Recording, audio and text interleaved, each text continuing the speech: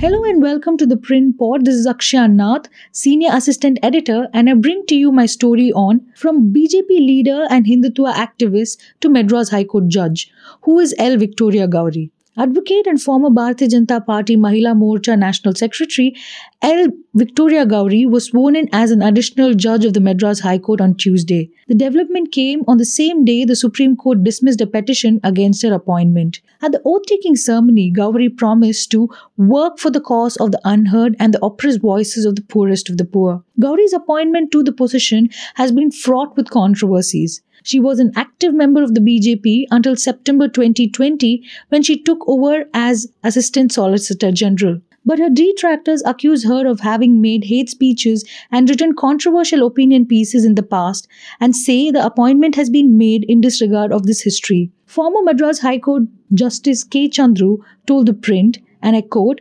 "Recently, the collegium headed by Chief Justice of India clarified that before appointment, one's political beliefs should not stand in the way of consideration.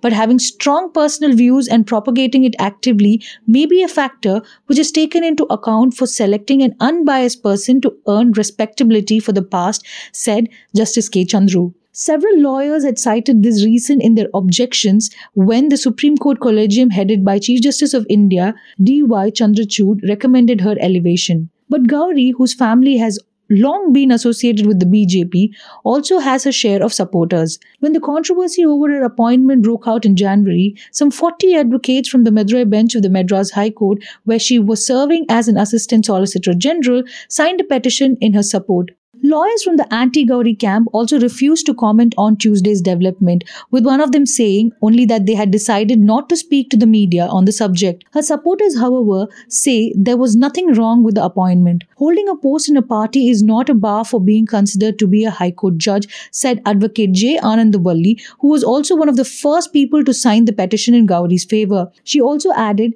that there was no hatred in Gowri's speech as is being portrayed. Tamil Nadu BJP President K. Annamalai called the Supreme Court's decision momentous and historic. He also added to the Print that he was pained by the malicious propaganda released against Victoria Gowri. Gowri comes from a prominent Nadar family in Kanyakumari. She completed her LLB from the Government Law College in Madurai and did her postgraduate studies at Mother Teresa Women's University in Kodaikanal. Gowri has been associated with the BJP since her college days. She enrolled as a lawyer in 1995 and started her own firm, V Victory Legal Associates, in Kanyakumari in 1997. A relative of Gowri, speaking on condition of anonymity, told the Print that Gowri is a very good orator and has even written several poems. The relative also added that Gowri's family has been associated with the BJP for generations. While Gowri was with the BJP, she did what every party loyalist does best: praise the work of Prime Minister Narendra Modi and Union Minister of Home Affairs Amit Shah and talk of the central government schemes.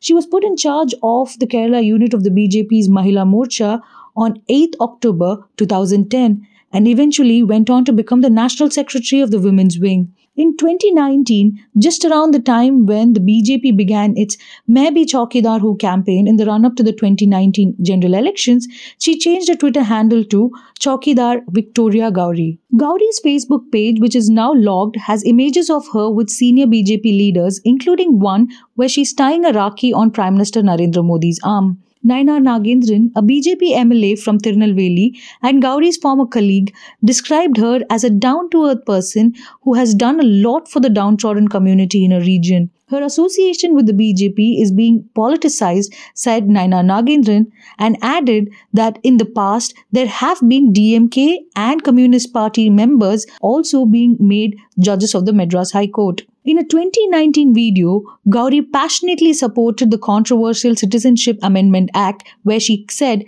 "My brothers and sisters of Islam, all is well."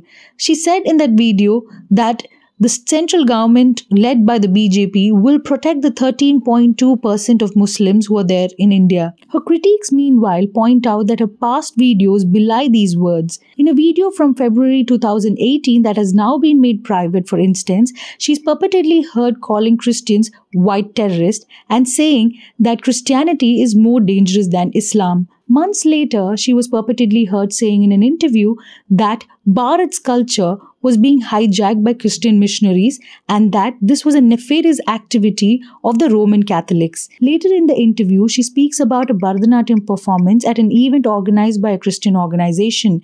Bharatanatyam was hacked to death, Gauri said, and added that it should not be danced for Christian songs. Gauri's other controversial statements include allegations that her hometown Kanyakumari was becoming a Hindu minority city with rampant conversions in an opinion piece for the RSS mouthpiece organizer.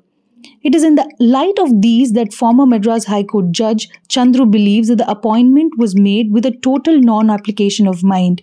He also added, and I quote, "They can't be blamed because at this stage nothing will be on record. We don't have a public hearing like in the US. But the attestation form that got signed by the candidate will have a column about political membership. Whether this candidate has disclosed the same, we do not know. The speeches and activities pursuant of the politics must find a place in the Intelligence Bureau report. But under the present climate, whether the IB will report it is doubtful."